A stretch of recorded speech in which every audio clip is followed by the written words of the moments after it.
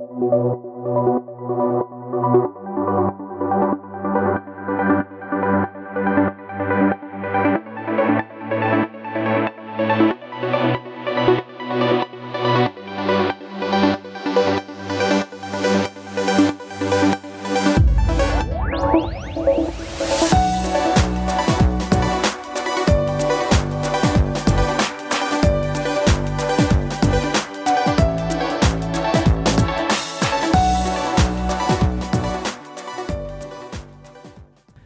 are they ever going to get out of this labyrinth? I think there's a clue somewhere, maybe a hidden gem, so to speak. I don't think so. Everything is kind of dark. It's getting difficult to see. You know, just once I want to finish the mission and wind up back at the Phoenix eating a snack as we travel to our next assignment. Oh, man. Next assignment. There's something I have not heard or thought about in a long time. You think we still have a job at CryoCore or Mesmerize? So I think CryoCorp is probably not too keen on welcoming us back with open arms. I bet Cindy, or definitely Katana, could help us get back to Mesmerize, but they don't really have a cryosleep department. Maybe that's just one door closing. I mean, of course it is. You have to close the door on the cryopods, or else the refrigerant leaks everywhere. You should know that. No, it's an old Earth saying, when one door closes, another one opens. That sounds terrible. You would have to travel with passengers just walking around closing doors for the whole trip. Who came up with the idea? Not literal doors. It's a euphemism. What did you just call me? It's not a derogatory term. It's like an allegory. I don't care what they're allowed on ancient Earth. I don't like the idea of doors flying open everywhere. I'm starting to feel a little anxious here. No. It's a colloquialism. You know, colonization ended after the Third Great War in 2057, historian. I give up. What I meant was that maybe we have an opportunity to start a torpor tech team at Mesmerize. They travel all the time, but they contract the techs to other companies. Maybe we could open a new department and save them a little cash. Why do you always think of the company's well-being before our own? Safety. This is why you never got that promotion. Hey, I don't always put them first. If we make the terms of the contract, we can likely make quite a bit of money on our end. Or at least get those corner offices. I didn't know you had it in you. What? Exploitation. I don't know what you mean. You don't have to play dumb with me. But honestly, I am impressed. Thanks, I think. Hey, look at that hedge. Is that a Serendibite stuck to it? Oh, this is getting ridiculous, but so darn convenient, right? Shall we? Sure. Definitely beats waiting for Fisk and Frisk to finish walking around and boasting about their exploits.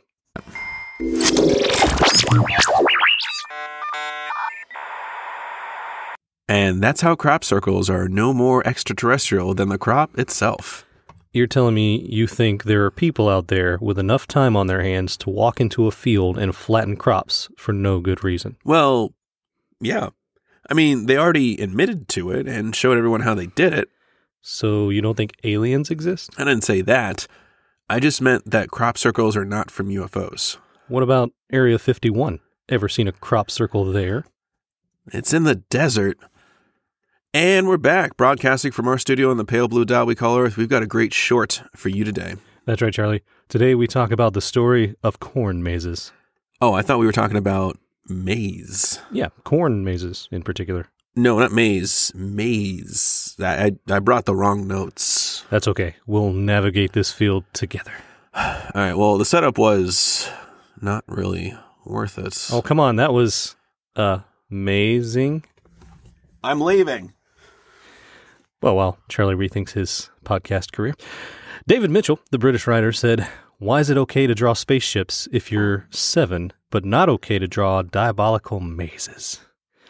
Now, a corn maze may be defined as a labyrinth designed and planted out of a particular crop, i.e. corn, that is created for entertainment purposes.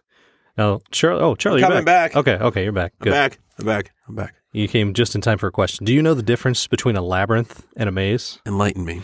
A maze has branches from the center that are designed to disorient and perhaps cause a traveler to get lost, while a labyrinth, although possibly winding and disorienting, is actually just a direct path to a destination. I actually did not know that. Yeah.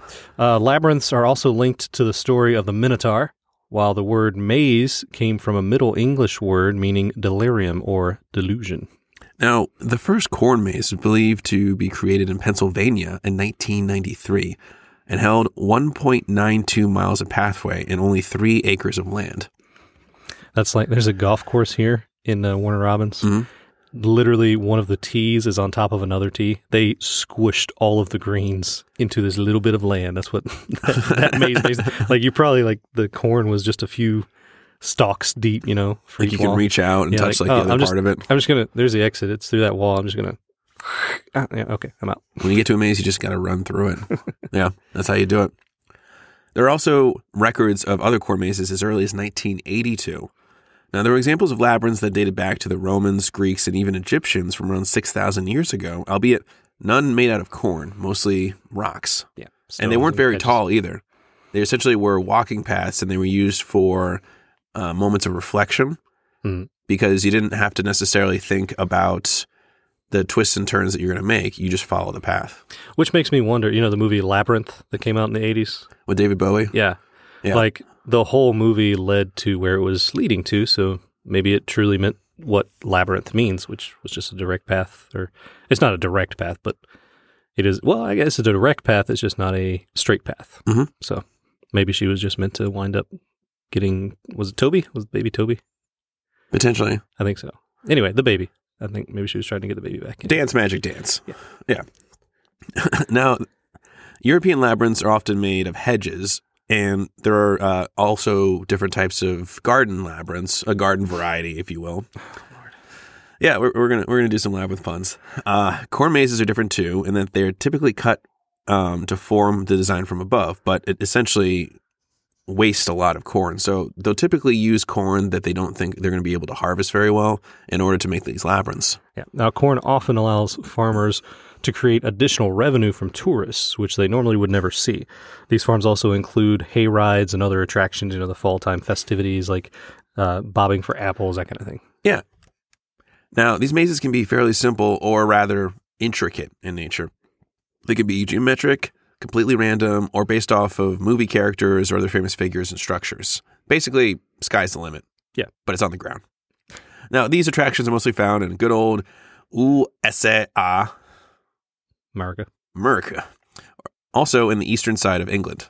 Now, the largest corn maze in the world, at least according to the Guinness Book of World Records, is in Dixon, California. It was built in 2014, and it was 60 acres large. It was so big that after being lost for 4 hours, some of the visitors called 911 because they couldn't find their way out. Legend has it they're still looking for that exit. At least they have stuff to eat. So, side quest. For labyrinths or mazes that are this big, typically they'll have these outlook stations. Oh, yeah. Yeah. It's coming up. It's coming up? Yeah. All right. Now, Mary Doria Russell, American author, had said, at times the solution to a maze is to reduce it to embers and walk straight through the ashes. So when in doubt, burn it down. Yep. Burn it to the ground. Choose violence. No, we're not endorsing violence. Against a maze.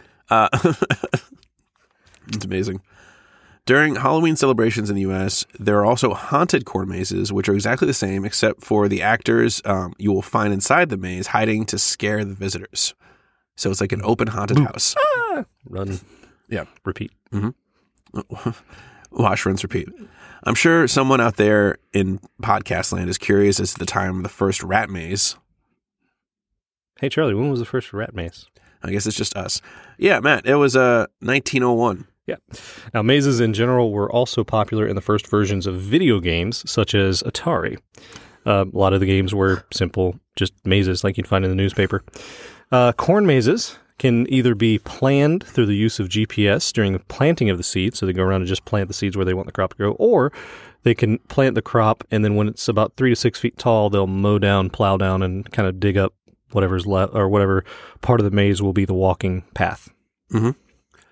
And while you're inside the maze, if you're curious if the corn is still growing, check out the top of the plants. If there are tassels on top, the plant has stopped growing.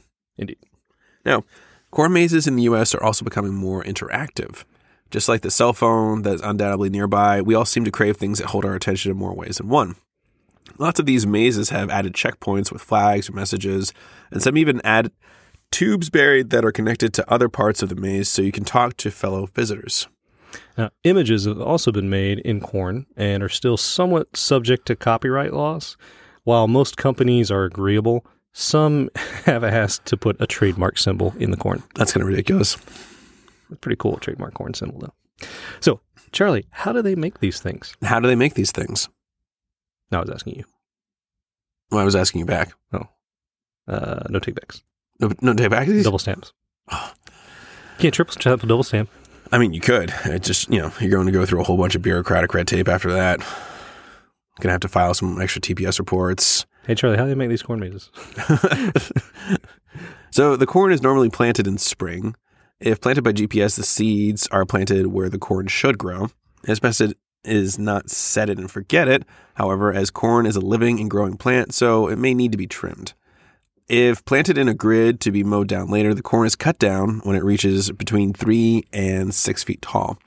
The plant has to be cut down in the deepest growing part, and weed killer may have to be applied so that the corn doesn't continue to grow and obstruct the path, and then you get locked inside of the maze forever. Because there's an accidental one stalk right in the middle of the path. Mm-hmm. No! Yep. It's like that scene in Austin Powers when Austin's barreling down on a guy with the big roller thing. Mm-hmm. And he's like, no!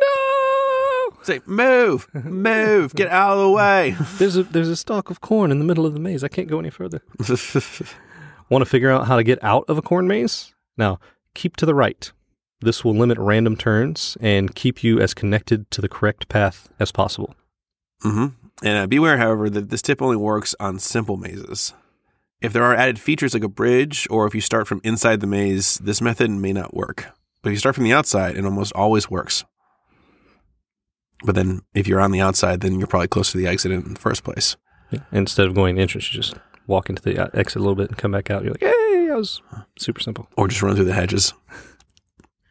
Now, Chloe Thurlow, British author, had said, "Life is a maze from which we never escape. Every decision takes us in a different direction, and every time we turn one way, we could just as easily have turned the other. But you always have to go right." Amazing. Mm-hmm.